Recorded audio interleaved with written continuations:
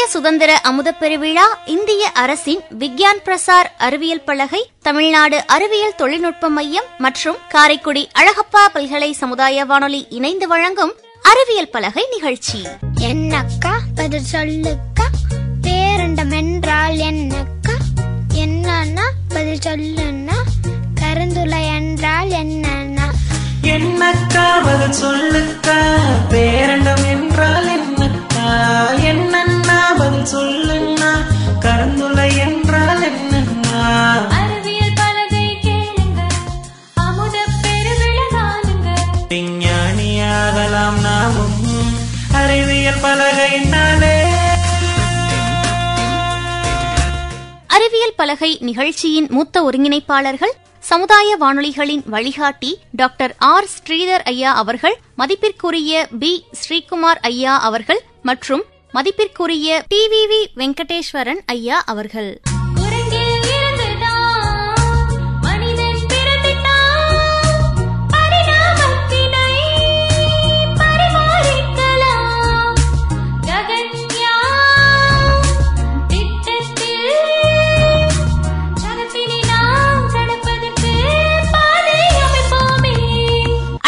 பல்கலை சமுதாய வானொலியின் அறிவியல் பலகை நிகழ்ச்சி தயாரிப்பு குழு, நிகழ்ச்சி ஒருங்கிணைப்பு நம் அழகப்பா பல்கலை சமுதாய வானொலியின் இயக்குனர் முனைவர் எம். ஜோதிபாசு அவர்கள், தயாரிப்பு மேற்பார்வை புரொடக்ஷன் எக்ஸிகியூட்டிவ் முனைவர் சி. சுமதி அவர்கள், எடிட்டிங் ஆர்.ஜே. காரைக்காமாட்சி. இது அழகப்பா பல்கலை சமுதாய வானொலியில் அறிவியல் பலகை கேளுங்க.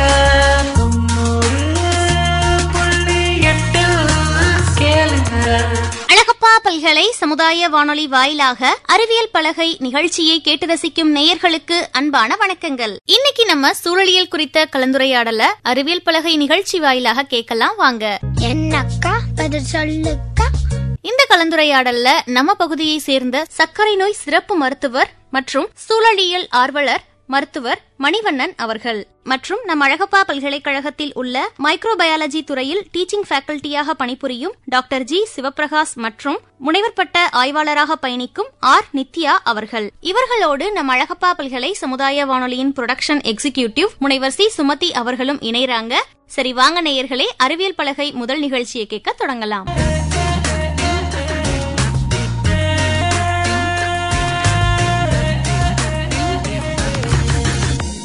டாக்டர், இப்ப பயோபிளாஸ்டிக் ரிசர்ச் நிறைய பண்ணிட்டு இருக்கோம். இது பூமிக்கு நல்லதா? Bioplastic starch, cellulose, proteins, organic, polyester இதெல்லாம் பயோபிளாஸ்டிக்ஸ். இதனால கார்பன் வெளியேற்றப்படுதல் குறையுது. ரெண்டாவது, ரீசைக்கிள் பண்ணலாம். நம்ம ஆர்டினரி பிளாஸ்டிக்கோட எஃபெக்ட் குறையும். உணவுப் பொருள் கட்டிட்டு போறது கொண்டு போறது, பார்சல் பண்ணி கொண்டு போறோம், பேக்கிங் பண்றதுல இதோட பாதிப்பு பிளாஸ்டிக்கை விட கம்மி. எல்லாமே இதுல நேச்சுரல்லேருந்து தான் எடுக்கிறோம், இயற்கையிலேருந்து தான் எடுக்கிறோம். அதனால இதுல பெரிய பயோபிளாஸ்டிக்ஸ்னால பூமிக்கு மிக மிக நல்லது, பெரிய கெடுதல் எதுவும் இல்லை. கரும்பு சக்கை தான் இதுல மிகப்பெரிய பங்கு வகிக்குது. அதனால பயோபிளாஸ்டிக் பொறுத்தல நல்லதுதான்.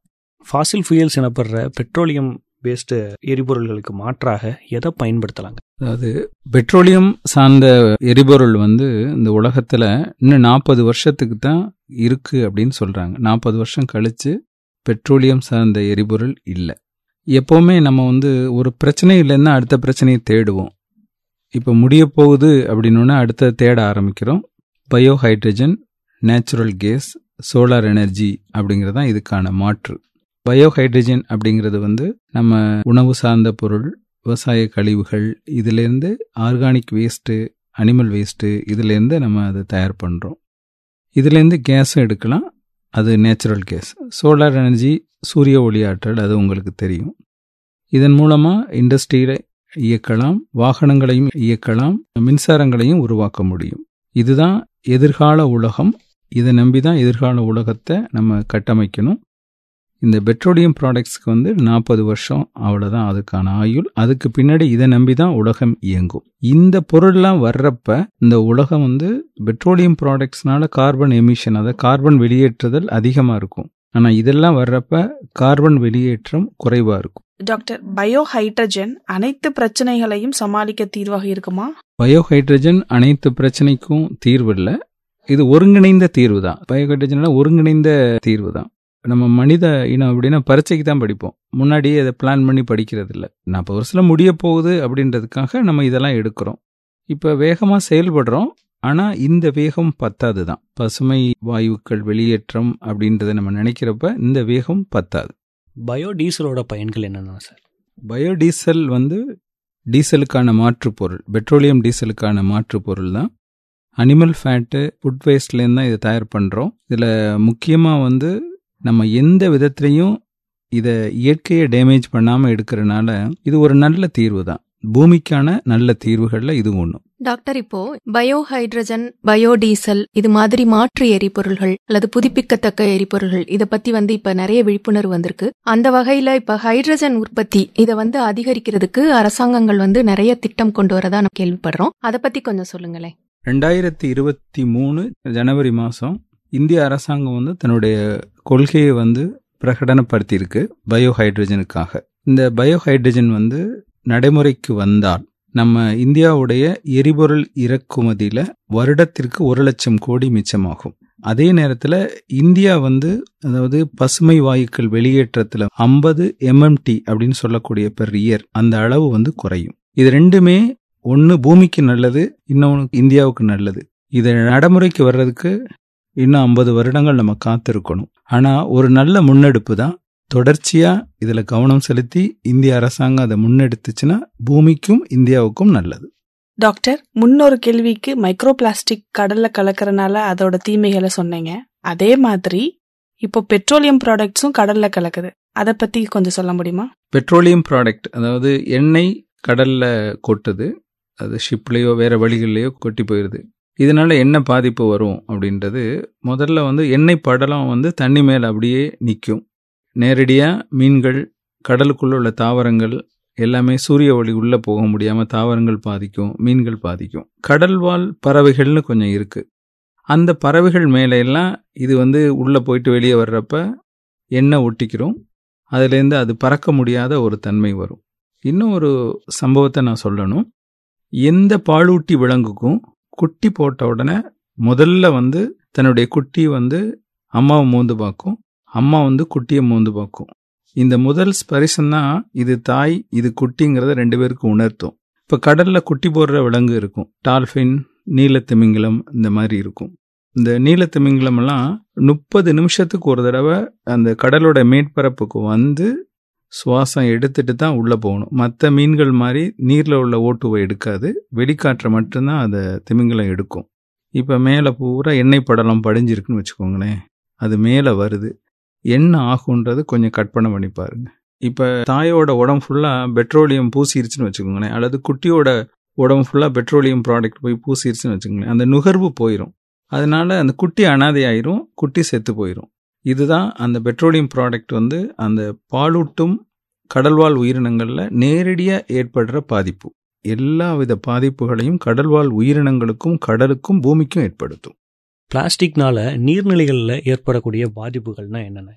நீர்நிலைகளில் பிளாஸ்டிக் கலக்கிற பாதிப்புகளை 2ஆக பிரிச்சுக்குருவோம். ஒன்று மேக்ரோ, இன்னொன்று மைக்ரோ. மேக்ரோ அப்படிங்கிறது பிளாஸ்டிக் அப்படியே படிமமாக சேர்றதுனால மழை பெய்கிற தண்ணி பூமிக்குள்ளே இறங்காது, இதனால நிலத்தடி நீர்மட்டம் இல்லாமல் போகும். அதுக்கடுத்து மைக்ரோ. மைக்ரோ பிளாஸ்டிக்ஸ் இந்த பிளாஸ்டிக் கொஞ்சம் கொஞ்சமாக டேமேஜ் ஆகி சின்ன பார்ட்டிகிளாக உருவாகும். அது 5 மில்லிமீட்டர் முதல் 0.01 மைக்ரோமீட்டர் வரைக்கும் இருக்கும். இது சாயிலில் கலக்கும், மண்ணோட மண்ணாக மாறிடும். இது செடி கொடிகள் வேர் இதை அப்சர்வ் பண்ணிக்கிறோம். நம்ம அந்த செடியை தான் நம்ம சாப்பிட்றோம், அதில் விளைவிக்கிற காய்கறிகளை நம்ம சாப்பிட்றோம். இதனால நம்ம உடம்புக்குள்ள அந்த ஃபுட் செயின் மூலமா பிளாஸ்டிக் உள்ள வந்துடுது. அப்புறம் கெமிக்கல், அந்த பிளாஸ்டிக் டேமேஜ் ஆகி மைக்ரோ பிளாஸ்டிக்கா மாறுறப்ப அந்த குளோரினேட்டட் பிளாஸ்டிக் அதோட கெமிக்கல் வெளிப்பட்டு அந்த கெமிக்கல்னால அந்த சாயிலில் உள்ள தண்ணியும் சாயிலும் பாதிப்படையும். இது அந்த உயிரினங்கள்ல நம்மளையும் சேர்த்து தான் ஜீன் வரைக்கும் பாதிப்பை ஏற்படுத்தும். ஹார்மோன் எஃபெக்டுக்கு மிக முக்கியமான காரணம் இந்த பிளாஸ்டிக். அப்படியே கடலுக்கு போனோம்னா கடல்ல உள்ள ஃபுட் செயினையும் இது பாதிக்குது. நம்ம பூமியில உள்ள உணவு நஞ்சாயிருச்சு அப்படின்னு சொல்றோம். கடல் உணவு நல்ல உணவு, அதுல எதுவும் யாரும் நஞ்ச கொட்டலைங்கிறோம், அதுவும் தவறு. இதே பிளாஸ்டிக் கடலுக்கு போறப்ப கடல் உணவும் நஞ்சா மாறுது. ஒரு இதுல படிச்சேன், தாய்ப்பால்லையும் பிளாஸ்டிக் இருக்கு அப்படிங்கிற ஒரு வரியை நான் படித்தேன். இது எல்லாமே எப்படி வருது அப்படிங்கிறது இப்போ வந்து நீங்கள் கொஞ்சம் கற்பனை பண்ணி பாருங்கள். மைக்ரோ பிளாஸ்டிக் செடிக்கு போகுது, செடியை சாப்பிட்றோம், நமக்கு வருது. தாய்மார்களுக்கு வர்ற பால் இதில் பிளாஸ்டிக் போகுது, நஞ்சுக்கொடி மூலமாக குழந்தைக்கும் போகுது, ஜீனையும் பாதிக்குது. பிளாஸ்டிக் ஏதோ ரோட்டில் போடுறதான் கெடுதல்னு நினைக்கிறீங்க. இது எங்கே போட்டாலும் கெடுதல் தான், எல்லாருக்கும் கெடுதல் தான். பூமிக்கும் மனுஷனுக்கும் எல்லா உயிரினங்களுக்கும் பிளாஸ்டிக் மிகப்பெரிய கெடுதல், அச்சுறுத்தல் தான். சிவபிரகாஷ் சார், உங்களுக்கு ஒரு கேள்வி. நுண்ணுயிரிகள் அதாவது மைக்ரோப்ஸை பயன்படுத்தி ஆற்றல் சார்ந்த தொழில்நுட்பம் எதிர்கால உலகத்தை காப்பாற்றுறதுல இதோட பங்கு மிக முக்கியம். என்னென்ன மாதிரி தொழில்நுட்பம் எதிர்காலத்துக்கு உகந்ததாக இருக்கும், அதை பற்றி கொஞ்சம் சொல்லுங்க. 3வது தலைமுறை ஃபியூயல்ஸ் என்று சொல்லப்படுகிற 3rd ஜென்ரேஷன் ஃபியூயல்ஸில் எத்தனால், ஹைட்ரஜன், மீத்தேன் இது எல்லாமே ஃபாசில் ஃபியூயலுக்கு ஆல்டர்னேட்டாக நம்ம ரிசர்ச் போயிட்டுருக்கு. ஸோ இந்த ஆராய்ச்சிகளுக்கு எல்லாத்துக்குமே நுண்ணுயிரிகளோட பங்கு தான் ரொம்ப முக்கிய பங்காக இருக்குது. இந்தியாவை பொறுத்தமட்டில் சமீப காலமாக நீங்கள் சொன்ன மாதிரி ஹைட்ரஜனுக்கு ரொம்ப பெரிய முக்கியத்துவம் கொடுத்துருக்காங்க. அதே மாதிரி டீசலுக்கு பதிலாக எத்தனாலை பயன்படுத்துறதும் மற்ற மீத்தேன் தொழில்நுட்பத்தை பயன்படுத்துறதும் ரொம்ப அதிகமாக வளர்ச்சி அடைஞ்சிக்கிட்டு இருக்கு. இது எல்லாத்துக்கும் மூல காரணம் நுண்ணுயிரிகள் தான். ஸோ இந்த நுண்ணுயிரிகளோட பயன்பாடு ரொம்ப அதிகமாக இந்த சமீப கால ஆராய்ச்சிகளில் நம்ம பயன்படுத்திக்கிட்டு இருக்கோம் சார். சார், இப்போ சமீபத்தில் நீங்கள் விகடனில் ஒரு தொடர் எழுதி முடிச்சிங்க, முடிவில்லா சமவெளியில் முடிவற்ற ஊர்வலம் அப்படின்னு சொல்லிட்டு. அதில் நான் படித்தேன், நீங்கள் சொல்லியிருந்தீங்க சூழலை கெடுக்கும் தலைமுறை வேறு, அதற்கான விலையை தரும் தலைமுறை வேறு அப்படின்னு சொல்லிட்டு. அதை பற்றி கொஞ்சம் சொல்லுங்களேன் சார். சூழலை கெடுக்கும் தலைமுறை வேறு, அதற்கான விலையை தரும் தலைமுறை வேறு. இது வந்து என்னுடைய கருத்தில் கென்யாவில் மிகப்பெரிய சூழலியல் செயல்பாட்டாளர், நோபல் பரிசு வின்னர் வங்காரி மாத்தாயோட கருத்து. அந்த வார்த்தை எனக்கு ரொம்ப பிடிக்கும். ஏன்னா எவ்வளவு அனுபவிக்க முடியுமோ அந்த பூமியில் எல்லாமே அனுபவிச்சுடுறோம். எவ்வளவு கெடுக்க முடியுமோ அவ்வளவையும் கெடுத்து வச்சிடறோம். கெடுத்து வச்சுட்டு நம்ம அதிகபட்சம் இன்னொரு 40-50 வருஷத்தில் இப்போ இருக்கிற தலைமுறை போயிடும். ஆனால் அதோட விளைவுகளை வந்து இன்னும் 50 அல்லது 100 வருஷம் கழித்து வர்ற தலைமுறை தான் சந்திக்க போகுது. தஞ்சாவூர் போகிறோம், பிரகதீஸ்வரர் ஆலயத்தை பார்க்குறோம், ராஜராஜன் கட்டினது அப்படின்னு சந்தோஷமாக நம்ம முன்னோர் கட்டினது அப்படின்னு சொல்கிறோம். மீனாட்சி அம்மன் கோயில் பார்க்குறோம், எத்தனையோ இடங்களை பார்த்துட்டு இது முன்னோர்கள் கட்டினது அப்படின்னு சொல்லி பெருமையாக நம்ம அதை போய் பார்த்துட்டு வர்றோம். இன்னும் 50 வருஷம் 100 வருஷம் கழித்து நம்ம தலைமுறை என்ன சொல்ல போகுது? பிளாஸ்டிக் எல்லாம் போட்டு நாசமாகிட்டு அவன் செத்து போயிட்டான் அப்படின்னு தான் சொல்ல போகுது. ராஜராஜன் கட்டின மாதிரியே நம்முடைய சொல்ல போகிறாங்க? இல்லை. இந்த ஒரு விழிப்புணர்வு நம்ம எல்லாருக்கும் வரணும். இப்போ ஒவ்வொருத்தரும் நம்மளால் என்ன செய்ய முடியும் அப்படின்றத நம்ம பார்க்கணும். இப்போ நம்ம இந்த சம்மர் ஊட்டிக்கு போகணும், கொடைக்கானல் போகணும் அப்படின்னு எல்லாருமே நினச்சிட்டு போகிறோம். இந்த ஊட்டி கொடைக்கானல் இப்போ நம்ம இவ்வளவு மக்களும் போயிட்டு அவ்வளவு குப்பையை அங்கே போட்டுட்டு வந்து அந்த ஊட்டி கொடைக்கானல் எவ்வளவு நாள் இருக்க போகுது? அந்த தாட்டு ஒவ்வொருத்தருக்கும் வரணும். இங்கேருந்து கிளம்புற இந்த இதை கேட்டுட்டு இருக்க ஒவ்வொருத்தரும் நீங்கள் ஊட்டிக்கு போகும்போதும் சரி, கொடைக்கானல் போகும்போதும் சரி, ஒரு பெரிய பையோ ஒரு பெட்டியோ கொண்டு போங்க. நீங்கள் பயன்படுத்துகிற ஒவ்வொரு பிளாஸ்டிக்கு, குப்பை எல்லாத்தையும் அழகாக பேக் பண்ணி அப்படியே கொண்டுட்டு வந்துடுங்க. நம்ம ஊரையாவது கெடுத்துருவோம், ஊட்டி கொடைக்கானலாவது மிச்சம் இருக்கட்டும். இந்த மாதிரி ஒவ்வொருத்தரும் நினச்சி பார்த்தீங்கன்னா அடுத்த தலைமுறை, இன்னும் 100 வருடங்களுக்கு பின்னாடி வர தலைமுறை கொஞ்சமாவது இந்த பூமியில் வாழ்கிறதுக்கான சூழ்நிலையும் இடமும் அதுக்கான சுற்றுப்புறமும் கரெக்டாக இருக்கும். ஆனால் எல்லாத்தையும் நம்ம கெடுத்துட்டோம் அப்படின்னா அந்த பூமி வாழ லாயக்கற்றதாக மாறிடும். என்னுடைய தொடர் எழுதி முடித்தோன்னா என்னுடைய நண்பர் ஒருத்தர் ஃபோன் பண்ணி சொன்னார், நீங்கள் எழுதினதெல்லாம் படித்தேன் சார், படிச்சுட்டு இந்த மனுஷன் தோன்றாமல் இருந்திருக்கலாம் போல இருக்கு, அந்த அளவுக்கு அழிச்சு வச்சிருக்கான் அப்படின்னு சொல்லி சொன்னார். அதுதான் நிதர்சனமான உண்மை. நம்ம முடிஞ்சளவு நாங்கள் எழுதுறதோட சொல்கிறதோட இப்போ இன்னைக்கு பேசிகிட்டு இருக்கோட நோக்கம் வந்து பூமியை கொஞ்சம் வாழ வைங்க, பூமி நம்மளை வாழ வைக்கும் அப்படிங்கிறது தான். ரொம்பவே சிறப்பாக சொன்னீங்க சார். இப்போ சூழலை கெடுக்கிற தலைமுறையாக மட்டும் இல்லாமல் இருக்கிறதுக்கான முன்னெடுப்புகளை நீங்கள் செஞ்சுக்கிட்டு இருக்கீங்க அப்படிங்கிறது வந்து எங்களுக்கு நல்லாவே தெரியும். அதை பற்றி கொஞ்சம் நம்ம நேயர்களுக்கும் தெரிஞ்சுக்கிட்டோம் அப்படிங்கிறதுக்காக இந்த கேள்வி கேட்குறேன். நீங்கள் வந்து இந்த சூழலியல் சார்ந்து இந்த நிறைய சேவைகளை வந்து செஞ்சுட்டு இருக்கீங்க இந்த பகுதியில், காரைக்குடி இந்த சுற்றி உள்ள பகுதிகளையும். இதில் வந்து முக்கியமாக நீங்கள் செய்யக்கூடிய பணிகள் என்னென்னங்க சார்? என்னுடைய முக்கியமான சூழலியல் சார்ந்த பிரச்சனைகளில் நம்ம அதை சொல்ல போகும்போது நீங்கள் செஞ்சதெல்லாம் சொல்கிற மாதிரி ஒரு இது வரும். இருந்தாலும் அது அடுத்தவங்களுக்கு ஒரு விழிப்புணர்வை தரும் அப்படின்றதுனால நான் சொல்கிறேன். ஒரு 17-18 வருஷமா அந்த சூழலியல் சார்ந்த பிரச்சனைகளை என்னால முடிஞ்ச அளவு கவனம் செலுத்துறேன். முக்கியமா பத்திரிகைகள்ல எழுதுறது, சூழலியல் கட்டுரைகள் எழுதுறது, இந்த மாதிரி பொதுவெளியில பேசுறது, பள்ளிகள் கல்லூரிகளுக்கு போய் சூழலியல்னா என்ன, பிளாஸ்டிக்கோட தீமை என்ன, மரங்களோட நன்மை என்ன, நம்ம எந்த அளவுக்கு எடுத்துக்கிட்டு இருக்கோம் அப்படிங்கிற அவேர்னஸ் கொடுக்குறோம். அது மிகப்பெரிய இது ரெகுலரா ஒரு 15-16 வருஷமா பள்ளி கல்லூரிகள்ல பண்றோம். இது ஒண்ணு. அதுக்கடுத்து இப்ப முதுமலை, மேகமலை இந்த மாதிரில பேர்ட் ரிசர்ச் பண்றோம். பேர்ட்ஸ், அதோட வாழ்விடங்கள் என்ன, எவ்வளவு பேர்ட்ஸ் இருக்கு, முன்னாடி பார்த்ததுக்கு எவ்வளவு தூரம் இப்ப அழிஞ்சு போயிருச்சு அப்படிங்கிறத பார்க்கறோம். அதை பார்த்து அதுக்கான ரிப்போர்ட்ஸ் எல்லாம் முதல்ல ஒரு 4 வருஷத்துக்கு முன்னாடி முதுமலையார் ரிப்போர்ட்ஸ் கவர்மெண்ட் ஹேண்ட் ஓவர் பண்ணியிருக்கோம். இப்போ மேகமலை முடிய போகுது, அதையும் கவர்மெண்ட் ஹேண்ட் ஓவர் பண்ணுவோம். இது ஏன் இந்த மாதிரி மாறுதுன்றதை கவர்மெண்ட் முடிவு சொல்லி நாங்கள் சஜஷன் கொடுத்துருவோம். அதை முடிவெடுக்கிற இடத்துல அரசாங்கம் இருக்கும். அதுக்கடுத்து நம்ம ஊரில் செய்கிறது, இப்போ நம்ம ஊரில் அந்த மாதிரி காடுகள் கிடையாது. இப்போ சிவகங்கை மாவட்டத்தில் அந்த மாதிரி கிடையாது. கோவில் காடுகள், இந்த கோவிலை சுற்றி சின்ன சின்ன காடுகள் இருக்கு. இப்போ நம்ம சிவகங்கை டிஸ்ட்ரிக்டில் கோவில் காடுகள் ரொம்ப ஃபேமஸ். மக்களுக்கு கடவுள் மேலே இருக்கிற பக்தினாலையும் பயம்னாலையும் அந்த கோவிலை சுற்றி ஒரு சின்ன சின்ன காடை மிச்சம் வச்சிருப்பாங்க. இது சாமி விட்டு காடு, இல்லை அதுலேருந்து ஒரு விறகு கூட எடுக்க மாட்டாங்க. அங்கே நம்ம நேட்டிவ், நம்மளுடைய பூர்வ அதாவது தமிழ் இலக்கியத்தில் இடம்பெற்ற மரங்கள்லாம் அங்கே இருக்கும். இப்போ காரைக்குடியை சுற்றி எடுத்துக்கிட்டீங்க அப்படின்னா கண்டனூரில் ஒரு அழகான கோவில் காடு இருக்குது. பள்ளத்தூர் பக்கத்தில் சோலை வளர்த்த ஐயனார் கோவில், இந்த மாதிரி கோவில் காடுகள் இருக்குது. அதிகமாக கோவில் காடு இருக்கிற மாவட்டம்னு எடுத்தீங்கன்னா சிவகங்கை, புதுக்கோட்டை, தஞ்சாவூர், அரியலூர், இந்த 4 மாவட்டம் தான் அதிகமான கோவில் காடுகள் இருக்குது. இந்த கோவில் காடுகளில் போயிட்டு நாங்கள் இந்த மரங்கள், பறவைகள், என்னென்ன மிற்ற உயிரினங்கள் இருக்குது அப்படிங்கிறத ஆவணப்படுத்தி அதை அரசாங்கத்துக்கு தமிழ்நாடு பயோடைவர்சிட்டி போர்டு அதுக்கு அனுப்பிச்சு அந்த கோவில் காடுகளை பாதுகாக்கப்பட்ட பகுதியாக டிக்ளேர் பண்ணுறதுக்கான முயற்சிகளை நம்ம பண்ணிக்கிட்டு இருக்கோம். அதை தாண்டி இப்போ நம்ம இந்த வருஷம், அதாவது 2023 ஜூன் மாதத்துலேருந்து இப்போ ஒவ்வொரு கோவிலுக்கும் ஒரு தல மரம் இருக்கும். அது தல விருட்சம்னு சொல்லுவோம். அது மாதிரி அந்த தல விருட்சத்தை கொஞ்சம் மாடிஃபை பண்ணி ஒவ்வொரு ஸ்கூலுக்கும் ஒரு தல விருட்சம் அப்படின்ற ஒரு ப்ராஜெக்ட் ரெடி பண்ணியிருக்கோம். ஒவ்வொரு ஸ்கூல்லையும் அழியும் நிலையில் உள்ள மரங்கள், நான் சொல்றது நம்ம ஊர்ல சாதாரணமாக வைக்கிற வேப்ப மரம், புளிய மரம், புங்க மரம் இல்லாம அழியும் விளிம்பில் உள்ள மரங்களை தேர்ந்தெடுத்து ஒரு ஸ்கூல்ல, ஒரு உதாரணத்துக்கு ஒரு வன்னி மரம் அப்படின்னா அந்த ஸ்கூலுக்கு தலமரம், வன்னி மரம் அப்படின்னு சொல்லி அவங்களுக்கு புரிய வச்சு ஒரு 5 மரம் அந்த ஸ்கூல்ல நட்டு அதை வளர்க்குறது. ஒரு 2 மாதம் அல்லது 3 மாதத்துக்கு ஒருக்க அதை போய் ரெகுலராக பார்வையிட்டு எந்த ஸ்கூலில் நம்ம வளர்த்துருக்காங்களோ அவங்கள கூப்பிட்டு அதுக்கு பரிசு கொடுக்கறது, அந்த பசங்களை என்கரேஜ் பண்ணுற மாதிரி, இந்த மாதிரி எங்களுடைய தொடர் முயற்சி கடந்த பல வருடங்களாக போயிட்டுருக்கு. இந்த வருஷத்துக்கான ப்ராஜெக்ட் நாங்கள் இதை எடுத்திருக்கோம். எங்களோட முயற்சி போய்கிட்டே தான் இருக்கு. ரொம்பவே சிறப்பான செய்திங்க சார். இந்த சூழலியல் சார்ந்த விழிப்புணர்வு அப்படிங்கிறது இப்ப நம்ம தமிழ் சமூகத்துல எப்ப தோன்றுனதுங்க சார்? அதாவது தமிழ் இலக்கியம், அதாவது பழைய இலக்கியம்னாலும் சரி, இன்றைய நவீன இலக்கியம்னாலும் சரி, சுற்றுச்சூழல் சார்ந்த பிரச்சனைகளை பேசுற மாதிரி தான் நம்மளுடைய தமிழ் இலக்கியங்கள் இருந்துகிட்டே வந்தது.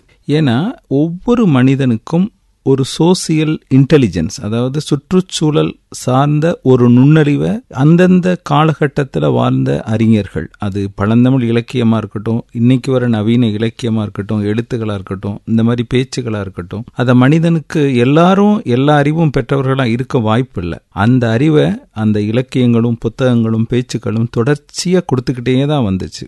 சங்க இலக்கியங்களை வாசிக்கிறப்ப தமிழ்நாடு ஒரு காலத்தில் எவ்வளவு செழுமையான தாவரங்கள், உயிர்கள் இருந்தது அப்படிங்கிறது பார்க்குறப்பவே கொஞ்சம் ரொம்ப ஆச்சரியமாக இருக்கும். ஒரு சின்ன உதாரணம், கொல்லிமலையை பற்றிய ஒரு குறிப்பு குறுந்தொகையில் வருகிறது. உணவில்லாத, அதாவது வறட்சி காலங்களில் உணவில்லாத நேரங்களில் அங்கே இயற்கையாக இறந்த யானையின் கொம்பை விற்று தானியங்கள் வாங்குவார்கள் அப்படின்ற ஒரு குறிப்பு இருக்கும். கடுங்கன் வேளத்து கோடு நொடுத்து உண்ணும் வல்வில் ஓரி கொல்வி குடவர், அது குறுந்தொகையில் 100வது பாடல்ல வருது. இந்த குறிப்பு அந்த யானை தந்தத்தை கொடுத்துட்டு அதுக்கு பதிலாக உணவு வாங்கிட்டாங்க அப்படின்னு கொல்லிமலையை பற்றி ஒரு குறிப்பு. இன்னைக்கு நீங்கள் கொல்லிமலையில் போனால் எந்த வன உயிரினமும் கிடையாது, முக்கியமாக யானை கிடையாது. இது கால மாற்றம், கொஞ்சம் கொஞ்சமாக அங்கெல்லாம் அதை அழிச்சுக்கிட்டே வந்திருக்கு. அதாவது இப்போ நம்ம சோலைக்காடு, வனாந்திர சோலைக்காடில் நம்ம பயணிக்கிற போகிறப்ப செடிகள், கொடிகள், பூக்கள், எறும்புகள், சிலந்தி, பட்டாம்பூச்சி, சில்வண்டோட சத்தம், முயல்கள், மான்கள், நரிகள், அந்த மாதிரி எல்லா பல்லுயிர் சூழலும் இருக்கும். ஆனா செயற்கையாக வளர்க்கப்பட்ட தேயிலை காட்டுல பறவையோட சத்தத்தையோ வண்டுகளின் ரீங்காரத்தையோ நம்ம பார்க்க முடியாது. அது செயற்கையாக உருவாக்கப்பட்ட காடுகள். ஏறக்குறைய என்னுடைய வார்த்தைகளை நான் சொல்லணும்னா அது பசுமை பாலைவனம். பாலைவனங்கிறது எதுக்குமே வளராது. அது மாதிரி இன்னைக்கு இருக்கிற தேயிலை தோட்டங்கள் அதெல்லாம் மனிதனால் உருவாக்கப்பட்ட ஒரு பசுமை பாலைவனம். பார்க்க அழகா இருக்கும். நம்ம மக்கள் அந்த மற்ற உயிரினங்களையும் எப்படி நேசிச்சாங்கன்றதுக்கு இன்னொரு பாட்டு. மரம் கொல் காணவன் புறம் துளர்த்து விந்திய பிறங்கு குழல் இரடி காக்கும் சொல்லி குறுந்தகையில 214வது பாடல் இருக்கு. அதாவது ஒரு விவசாயம் செய்யற விவசாயி எல்லா நெல்லையும் அறுத்து வீட்டுக்கு கொண்டு போறப்ப, அதாவது அவனுடைய வெள்ளாமை வீட்டுக்கு கொண்டு போறப்ப ஒரு குறிப்பிட்ட பகுதியை அப்படியே விட்டுட்டு போயிடானா.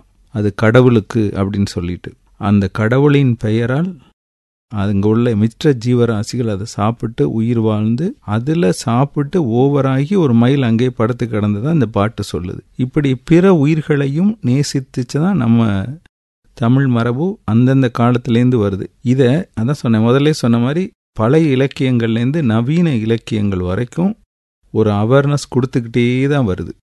இதைத்தான் சோசியல் இன்டெலிஜென்ஸ், அதாவது சுற்றுச்சூழல் சார்ந்த நுண்ணறிவும் மனுஷனுக்கு வேணும் அப்படிங்கிறது இந்த இலக்கியங்கள் இன்னைக்கும் வரைக்கும் நம்ம கொடுத்துக்கிட்டே இருக்கு. சங்க இலக்கியங்கள்ல இருந்தே இந்த சூழலியலுக்கான நுண்ணுணர்வு நமக்கு இருந்திருக்கு அப்படிங்கறத ரொம்ப சிறப்பா சொன்னீங்க சார். ஒரு சிறு சம்பவத்தை சொல்றேன்.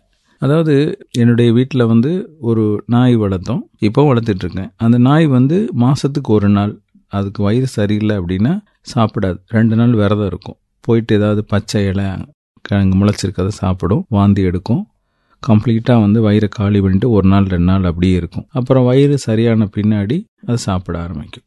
இந்த டெக்னாலஜியை என்கிட்ட வர்ற நோயாளிகளுக்கு நான் பயன்படுத்தி பார்த்தேன். அதாவது உடம்பு சரியில்லை அப்படின்னு சொல்லிட்டு முக்கியமாக வயிறு சரியில்லைன்னு வர்றவங்களுக்கெல்லாம் 1 நாள் வயிறை காலி பண்ணி வயிறை ரெஸ்ட் எடுக்க வச்சு அதுக்கான இன்ஜெக்ஷன் ட்ரிப்ஸ் எல்லாம் போட்டு வயிறு ரெஸ்ட் கொடுத்த பின்னாடி வயிறு பழைய நிலைமைக்கு திரும்புறத என்னுடைய அனுபவத்தில் நிறைய பார்த்துருக்கேன். இந்த டெக்னாலஜி எனக்கு கொடுத்தது என்னுடைய நாய். இப்படி நம்ம இயற்கை நமக்கு நிறைய கொடுத்துக்கிட்டே இருக்கு. நம்ம செய்ய வேண்டியதெல்லாம் அந்த இயற்கையை விட்டு வைக்கணும். நீங்கள் உடனே போய் நான் என்ன செய்யலாம் அப்படின்ற எண்ணம் ஒவ்வொருத்தருக்கும் தோணும். முக்கியமாக என்ன செய்யலான்றப்ப நம்மளால் முடிஞ்சது ஒரு பிளாஸ்டிக் பாட்டிலை தவிர்க்கலாம்.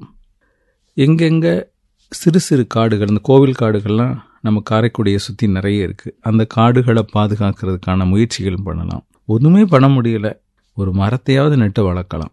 அதுவே நீங்கள் இந்த இயற்கைக்கு செய்யும் மிகப்பெரிய கைமாறு.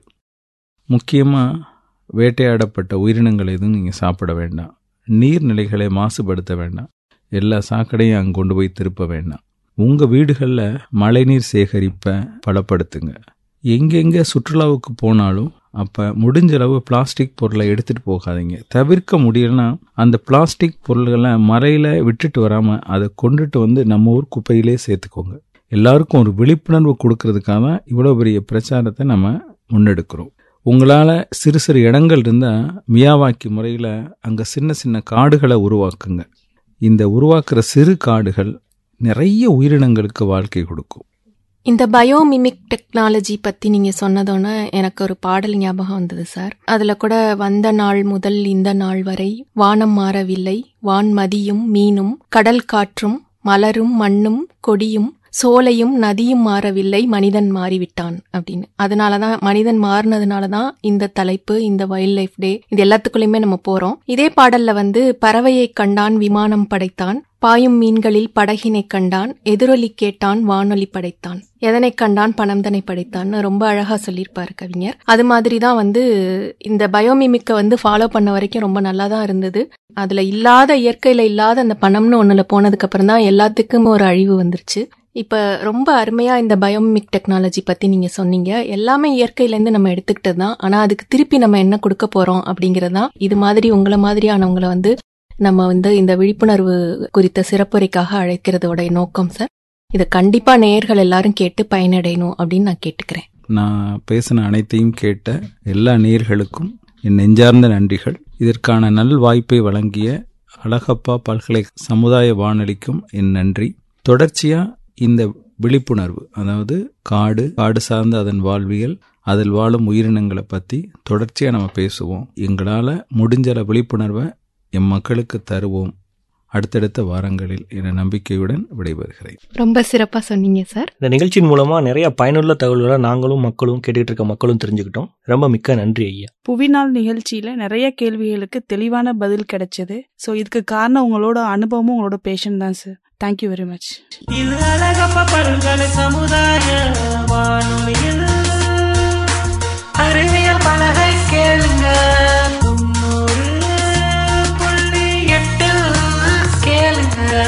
நேயர்களே, நம்ம தொடர்ந்து கேட்டுட்டு இருக்கிறது அழகப்பா பல்கலை சமுதாய வானொலி. இது காரைக்குடியின் முதல் வானொலி. அறிவியல் பலகை நிகழ்ச்சியில சுற்றுச்சூழல் விழிப்புணர்வு குறித்த இந்த அருமையான கலந்துரையாடல்ல பயணித்த காரைக்குடியை சேர்ந்த சர்க்கரை நோய் சிறப்பு மருத்துவர் மற்றும் சூழலியல் ஆர்வலர் டாக்டர் எம் மணிவண்ணன் அவர்களுக்கும், நம்ம அழகப்பா பல்கலைக்கழக நுண்ணுயிரியல் துறையை சேர்ந்த teaching faculty doctor G Sivaprakash அவர்களுக்கும், முனைவர் பட்ட ஆய்வாளர் ஆர் நித்யா அவர்களுக்கும் நம்ம அழகப்பா பல்கலை சமுதாய வானொலியின் சார்பாக நன்றிகள். இந்த நிகழ்ச்சி இத்துடன் நிறைவடைந்தது. இந்த நிகழ்ச்சி குறித்த கருத்துக்கள், பின்னூட்டங்கள் நம்ம அழகப்பா பல்கலை சமுதாய வானொலியோட மின்னஞ்சல் முகவரிக்கு வரவேற்கப்படுகின்றது. மின்னஞ்சல் முகவரி சொல்ற நண்பர்களே குறிச்சுக்கோங்க.